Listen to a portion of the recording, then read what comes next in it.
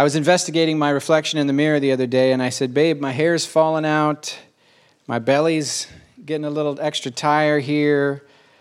I got to tweeze the hair out of my ears. Oh, yeah, you're just You know? I know the feeling. And age is just sort of doing a number on my self-esteem. I need you to pay me a compliment to lift me back up. And out of the other room, I hear Carrie yell, well, your eyesight's 20/20.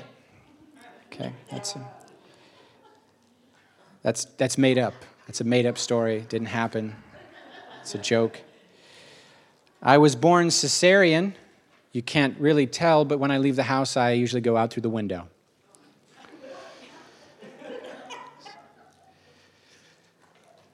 Okay, now I was told this isn't a joke, and that I have a weird sense of humor.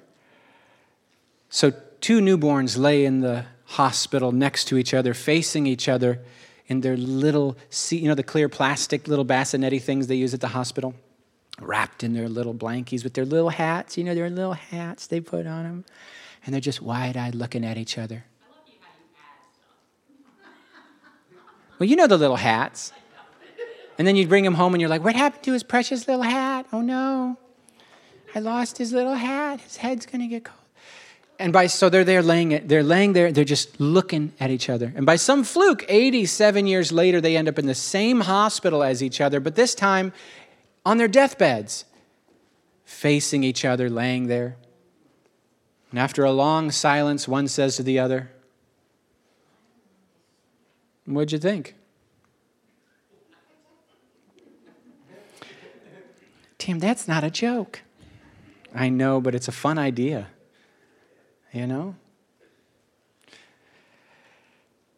Remember when you were a kid in school and you were just counting down the days till summer break? Yeah. It's happening right now.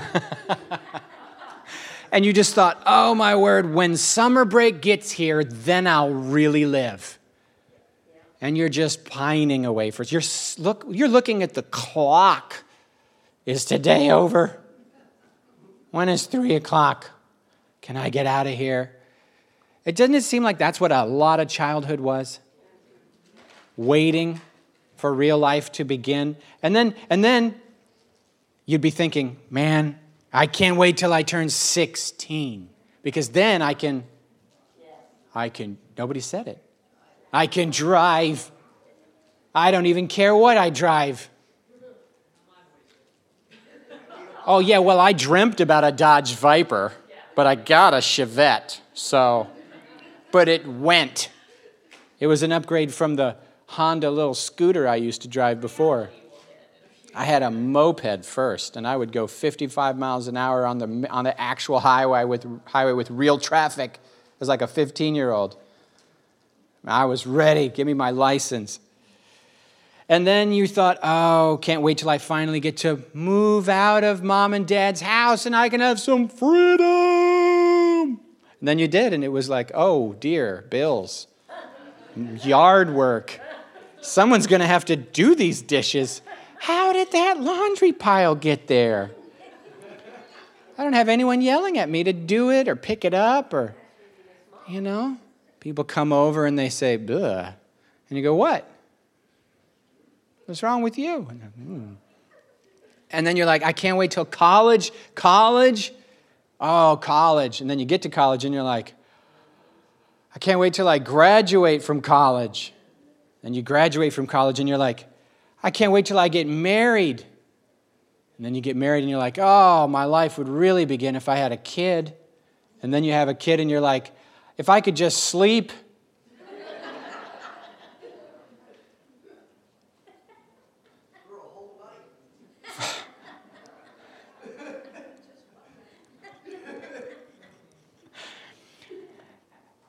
Or you get saved and you're like, oh man, this is the greatest thing ever. And then you find out there's more and you're like, oh, if I could just get tongues.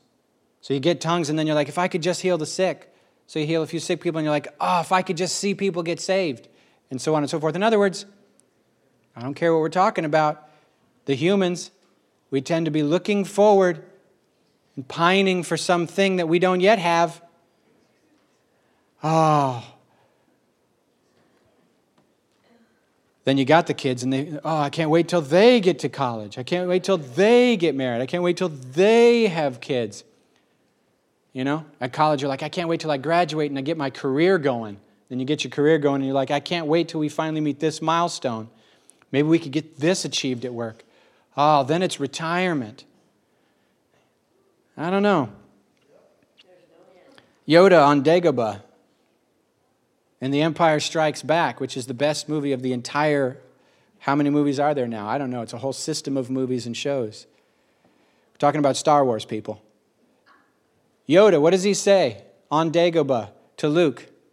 He says, never was his mind on where he was. He's poking him with his stick. You know what I'm talking about? What he was doing. He's saying, Luke, you're always worried about what was behind, missing what you used to have, or looking ahead, wishing you had something else, or thinking about some other place you'd rather be. You're not here. You're not present. You are a passenger in your own life, not really here. Life, here's the summary of the entire sermon. Life is what happens while we're waiting for it to begin.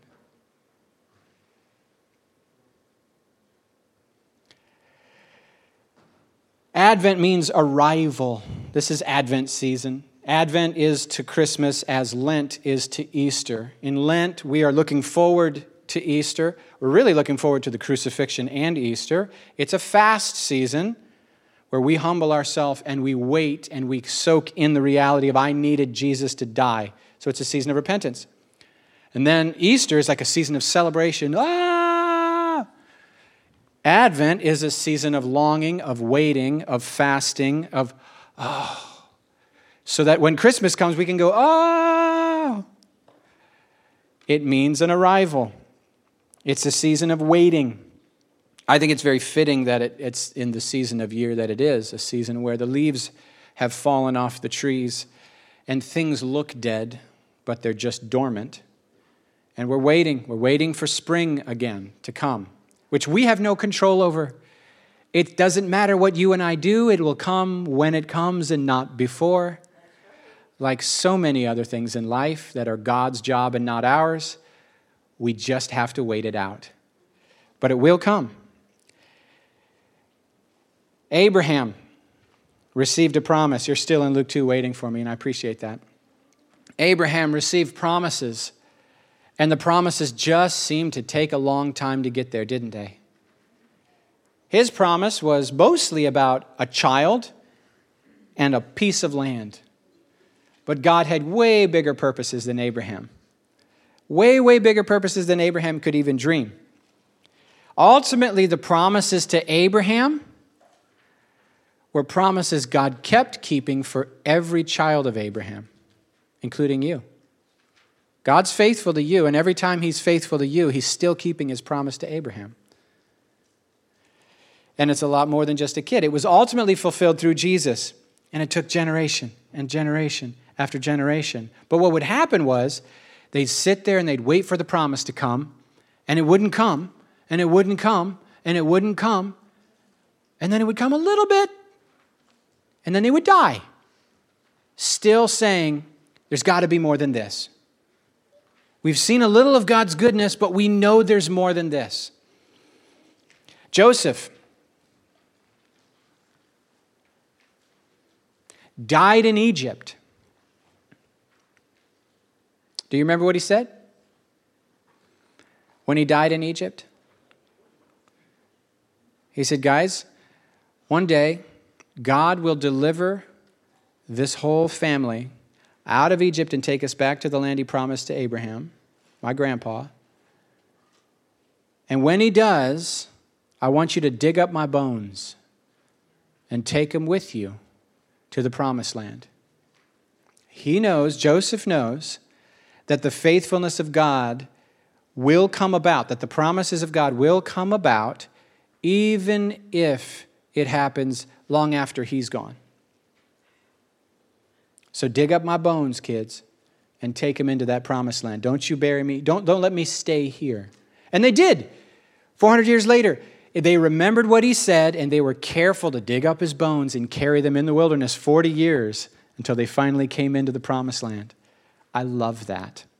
The bones of Joseph. The bones of Joseph. And this kind of hits the whole idea of the now and the not yet. There's a whole lot we're still looking forward to. A whole lot we're looking forward to as Christians. We are waiting for the resurrection of the dead. We're waiting for death to be destroyed. We're waiting for every tear to be wiped from every eye. We're waiting for Jesus to return, and when he returns, to bring judgment to sin and rescue to those who've been longing for him and serving him, who've been paying a high price to serve him. That's what we're looking for. That's what we're waiting for. But hopefully, we're not just holding still, looking, waiting, pining like kids waiting for summer break, just groaning and saying, there's only one thing going on, and until that, I can't really live.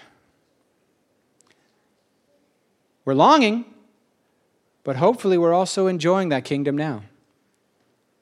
Are you with me? Because life is what happens while we're waiting for life to begin. Luke 2. Now there was a man in Jerusalem, verse 25 of Luke 2. Now there was a man in Jerusalem whose name was Simeon. This man was righteous and devout, looking forward to the consolation of Israel. That's everything I've been talking about. And the Holy Spirit rested on him. It had been revealed to him by the Holy Spirit that he would not see death before he had seen the Lord's Messiah. Verse 27, guided by the Spirit, Simeon came into the temple, and when the parents brought in the child Jesus to do for him what was customary under the law, Simeon took him in his arms and praised God, saying, Master, you are now dismissing your servant in peace according to your word. For my eyes have seen your salvation, which you have prepared in the presence of all the peoples, a light for revelation to the Gentiles and for glory to your people Israel. And the child's father and mother were amazed at what was being said about him. And then Simeon blessed them and said to Mother Mary, this child is destined for the rising and falling of many in Israel, and to be a sign that will be opposed, so that the inner thoughts of many will be revealed, and a sword will pierce your own soul too. And there was also a prophet Anna, the daughter of Phanuel of the tribe of Asher, and she was of great age, having lived with her husband 7 years after marriage, and then as a widow until the age of 84.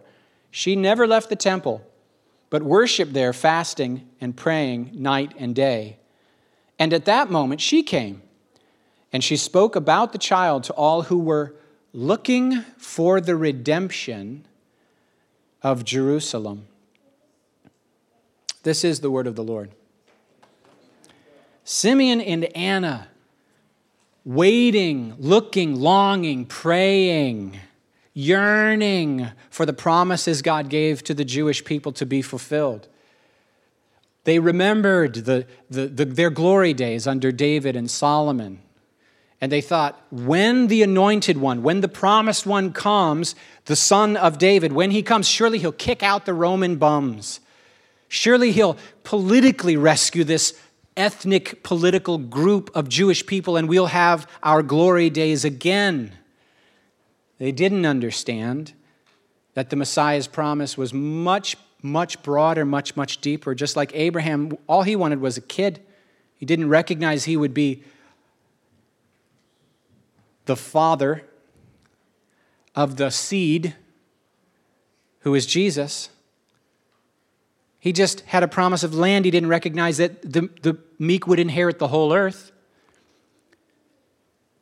He didn't realize that his desire for children was moving in the direction of a desire for eternal life. But the Father, God the Father who gave the promises, understood the layers of the covenant, and he went after the real enemy, and he went after the real promise. The real enemy is sin and death, and the real promise is eternal life and the restoration of all things. But Simeon and Anna, they got the pieces that they did get, and they lived with expectancy. They lived with their eye longing for the inbreak of God's kingdom, and something about the way that they were leaning into yearning for God's kingdom to break in, something about that yearning and that leaning actually opened their eyes to the presence of God in the daily. There's something about living with Christian hope, belief in the next life, belief in the next world, belief in eternity. There's something about leaning into the eternal that actually orients our life in this world.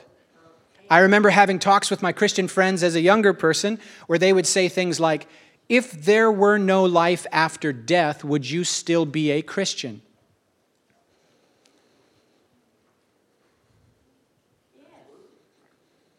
If when you were dead, you are dead, would you still take the time to pay all the high prices and rearrange your life in the costly, Christ-centered, obsessive, disciplined, rigorous, because discipleship is radically rearranging your life around God.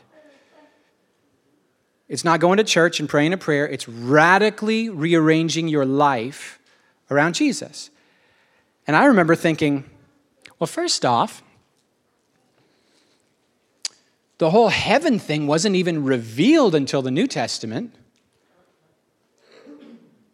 Like Abraham, God didn't talk to Abraham about heaven.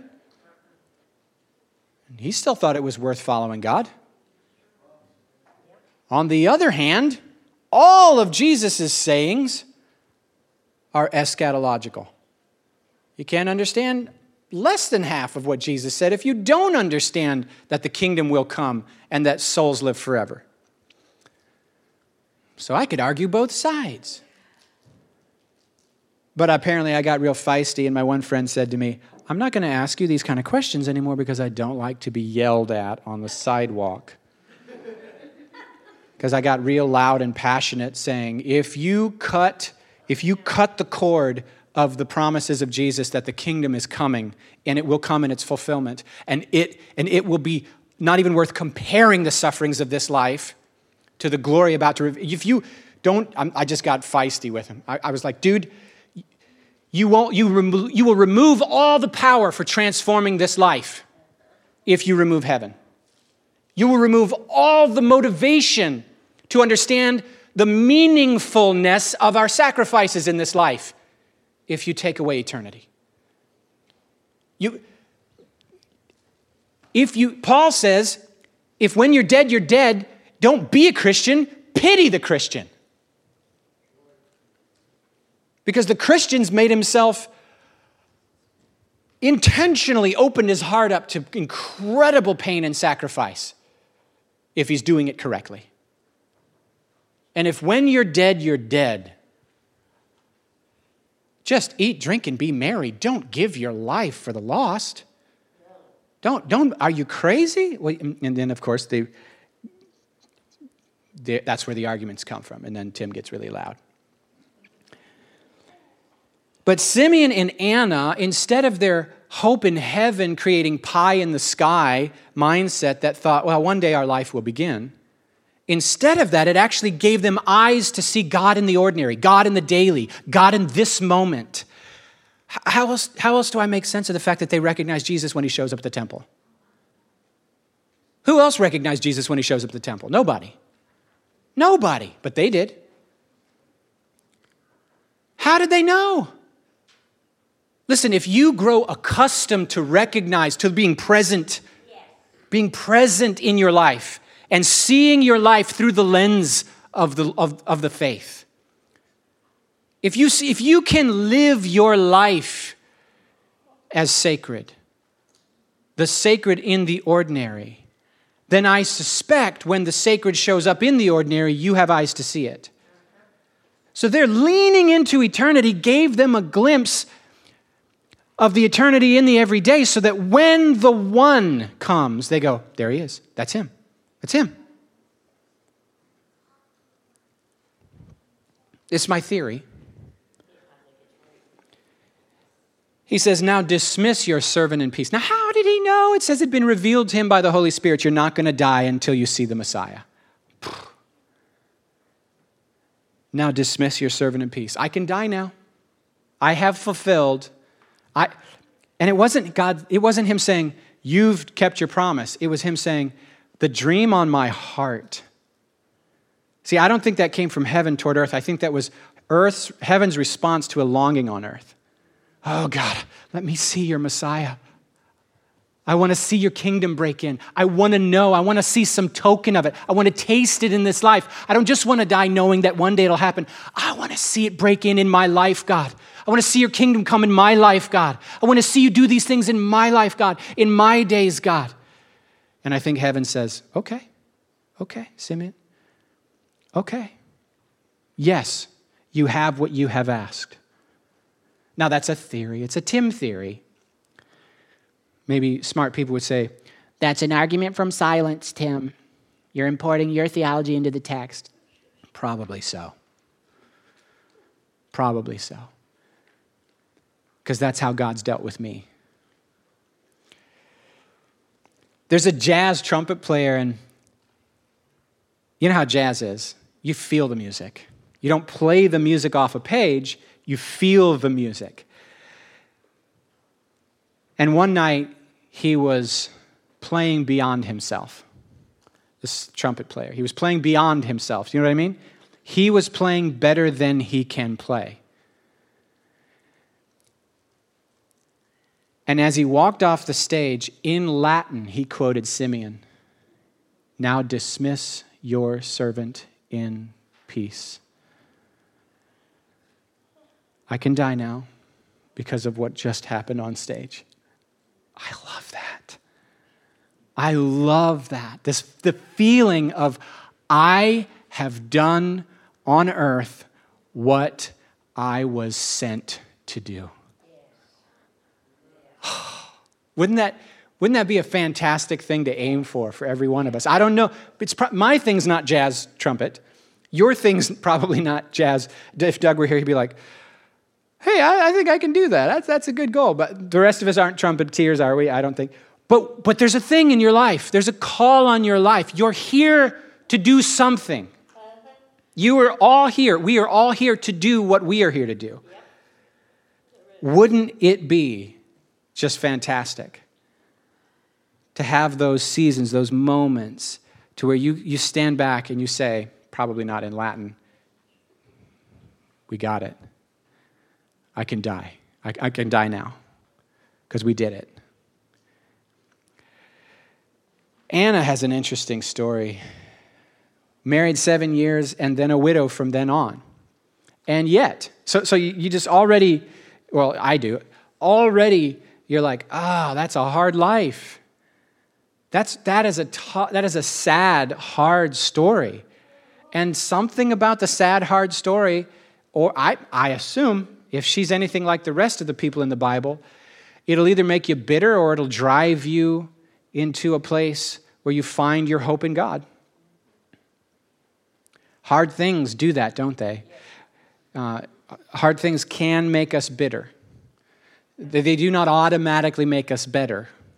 We have to steward our heart in the hard thing.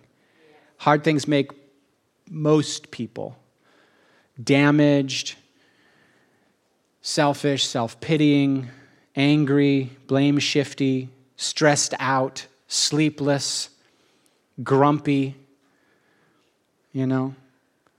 But if we steward our heart into the presence of God, the hard things can become a doorway.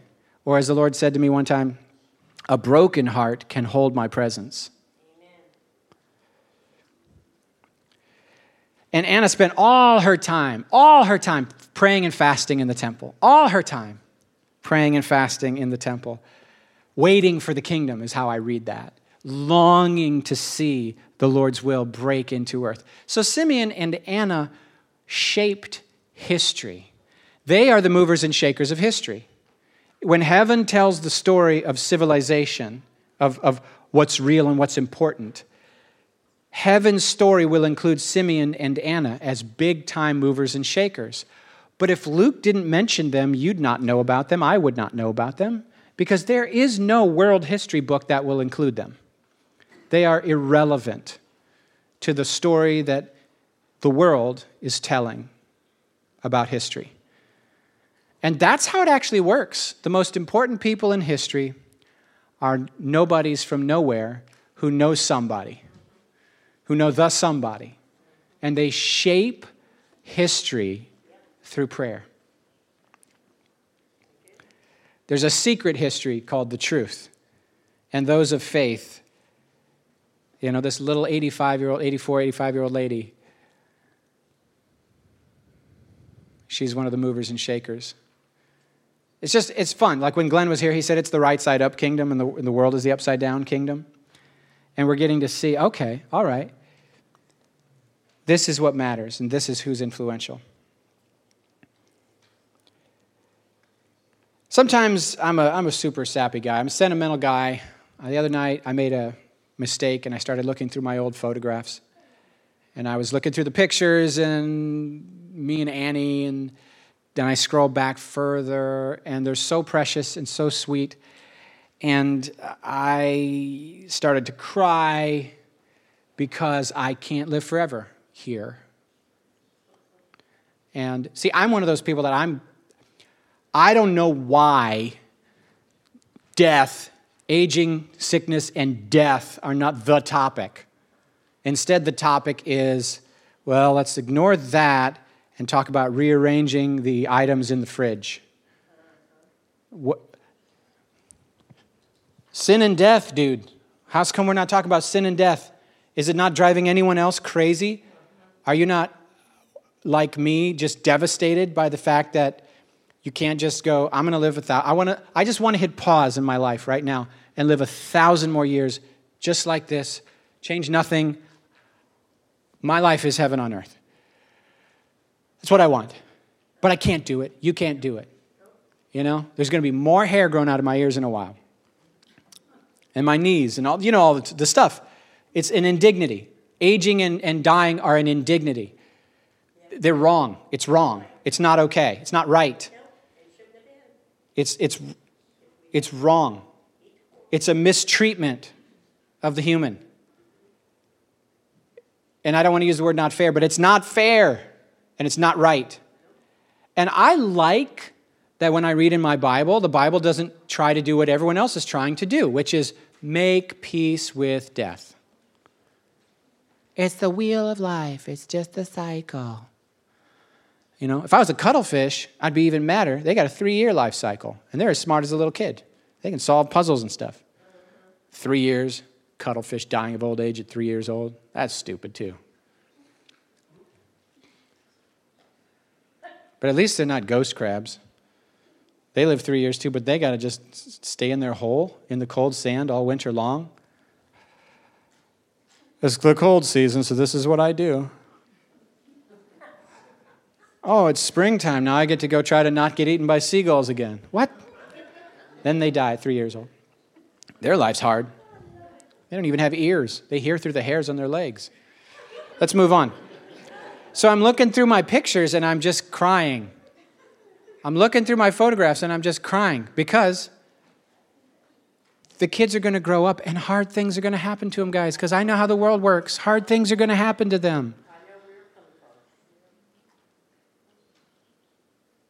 And do you ever have these moments?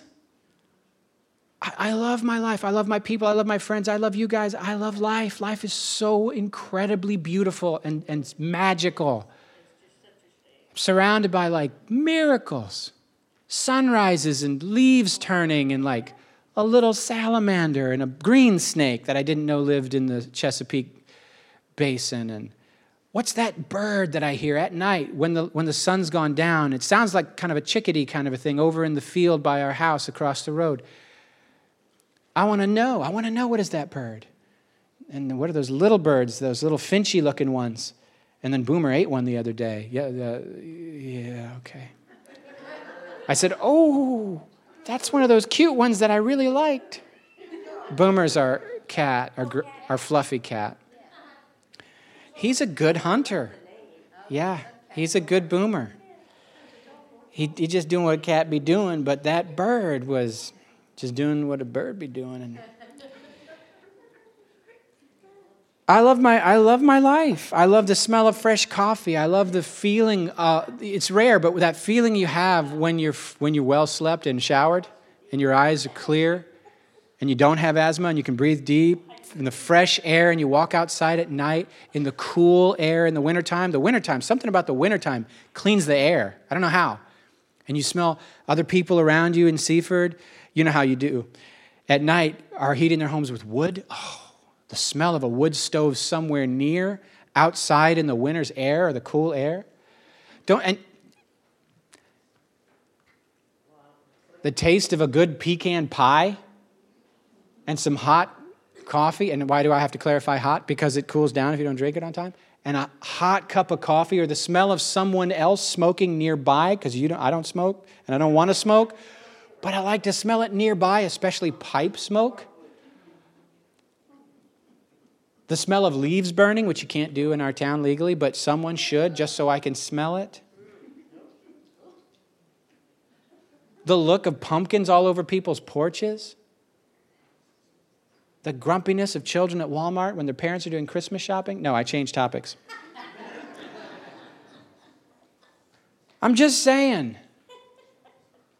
I can't hold on to this, but this is the stuff of life. Yeah, it is. Think about this with me. Jesus lived 30 years, just 30 years that we don't really hear much about in the New Testament, right? What we hear about in the New Testament is he was born, and then he got baptized and got to work. The 30 years we don't hear much about. So why did he do them? I actually picture Jesus in heaven going over his photos on his iPad. It's metaphorical. And crying. And having his heart filled with gratitude and joy. And yearning. Thinking of those times, that one day, that one afternoon where they were in the boat and his brothers, and they got into a tussling match, and they flipped the canoe. And they had to swim to shore. And mom and dad were super mad because the boat sank. I'm making up stories again. But I'm saying the 30 years. Why do you go to war as a soldier? All the important things of life. Fighting crime and rescuing the whole nation. Laying down your life. Why? Why are there laws? Why is there government? Why are there police? Why are there soldiers? Because we can't behave ourselves. The point of those things is to protect what matters most. What matters most? Some lady digging in her garden. Some little kids playing in the backyard, throwing a frisbee, jumping on a trampoline.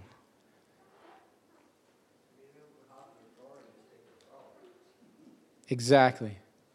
The normal stuff. In other words, the little stuff, the unimportant stuff. Because real life happens while you're waiting for life to start. And I think Jesus went into 3 years of doing battle with the devil. That's what John says. The Son of Man appeared to destroy the devil's works. So as soon as he got baptized, he went to work destroying the devil's works, setting people free, healing sicknesses. Why? Because it ain't supposed to be this way. Forgiving sins. Why? Because we weren't supposed to go astray. Casting out demons. Why? Because they weren't supposed to be dominating our mind and causing suffering in our heart. Reconciling people to God and reconciling people to each other. Destroying the devil's works. Why? So we could get back to the stuff that I'm sitting there scrolling my iPad crying about. The 30 years was he got to live. He got to live. The 3 years he went to war to protect the 30 years for everyone, forever. It's a Tim theory.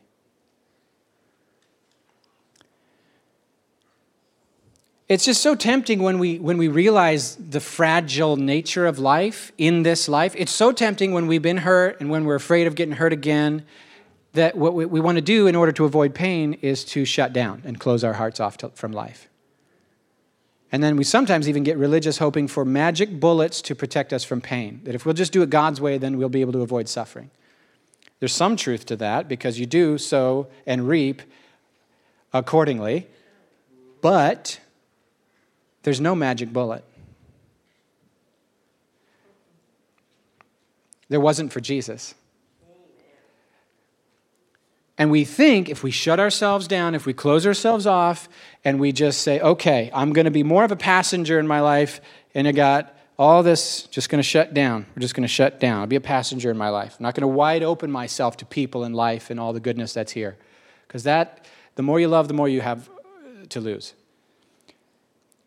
And you know what's weird? The person that's shut down is going to hurt worse. It's just the truth. The person that's more wide open is actually more buoyant. They bounce back. They all get hurt alike. We all get hurt alike. The car's crashing. It's just, I'm tired of hearing people act like the sky's falling. The sky's falling, Tim. Look at the state of the world. 50 years ago, it wasn't like this. 20 years ago, it wasn't like this. 5 years ago, it wasn't like this. I know that. I also know it was. Have you read human history? It used to be worse than this. The sky's falling. Honey, it already did. We're dying. 100% sin and death rate.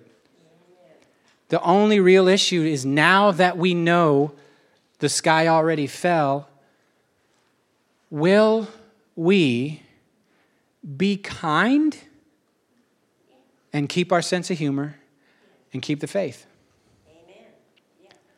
Because everybody around you is going through the same stuff, and we're going to go through hard things. And when we're going through a hard thing and people see that we can keep the faith, stay kind, and keep our sense of humor, they look at that and they go, because they know their day's coming. It'll be their turn soon to suffer and keep the faith and set an example. There's something about longing for the kingdom to break in, yearning for the kingdom to break in, recognizing I don't have to make peace with this death. I can long for the kingdom. I can long for the time when Jesus gets rid of sin and death. I can long for the time when we won't have to say goodbye. I can long for the time when my kids, when I don't have to go, oh, hard things are going to happen to them too. I should have them forever. I should have this forever. That's the original plan. That's the promise. And I'm supposed to long for it, and I'm not supposed to make peace with death. It's an enemy. Everybody else, and I think every other philosophy on the earth except Christianity, is trying to make peace with death. And I don't have to. My Bible doesn't tell me to make peace with death. I'm allowed to hate it my whole life. I'm allowed to spit on death. I'm allowed to hate death because it's the last enemy. It's not my friend, and it's not yours. Sin and death, I don't have to make peace with them. I can make war on them. I can long for the kingdom to come all the days of my life. And while I'm longing for the kingdom to come, I can not miss my life, and I can open my heart wide even if it's going to hurt anyway. You got it, preacher. Good job.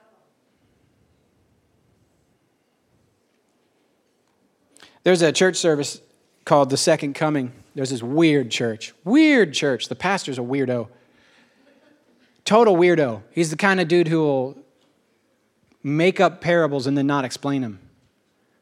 You know, church as performance art. So one night he had you do got to watch him. You got to watch everybody very carefully, including yourself. So this dude, he hosted a service called The Second Coming.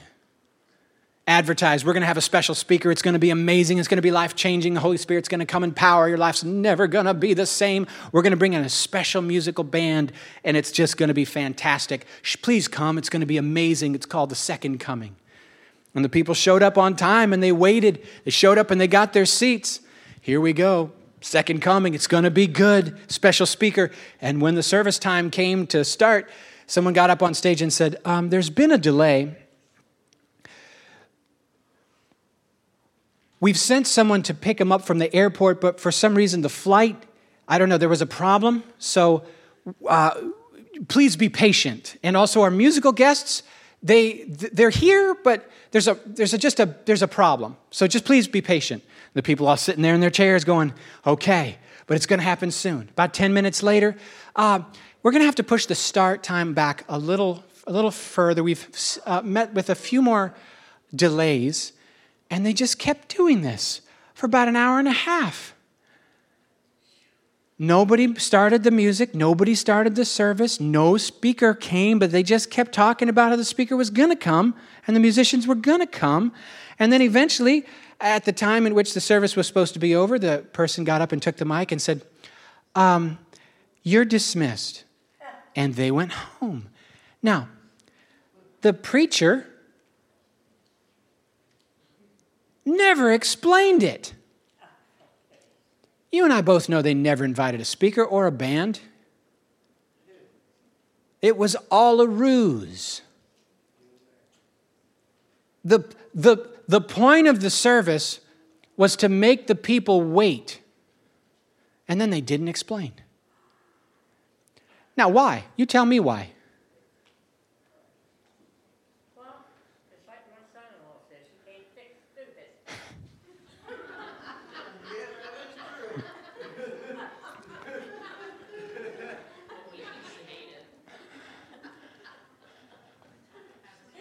That's what my son-in-law Anyone else? What were they? Yeah, what were they doing? Well, he kept saying that the worship band was there. They were supposed to do it. They just didn't realize it. Oh no, they had special musical guests that were supposed to, but they kept claiming there were technical difficulties. It's a picture of life.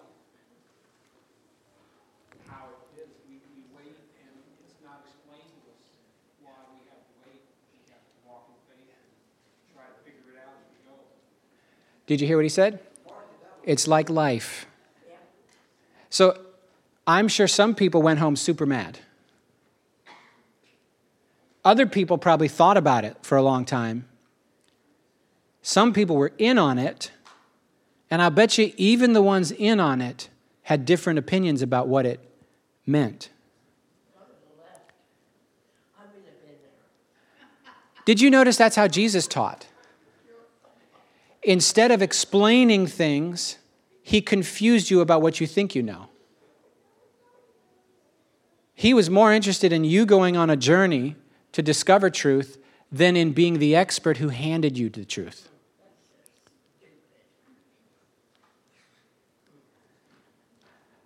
My theory is your theory.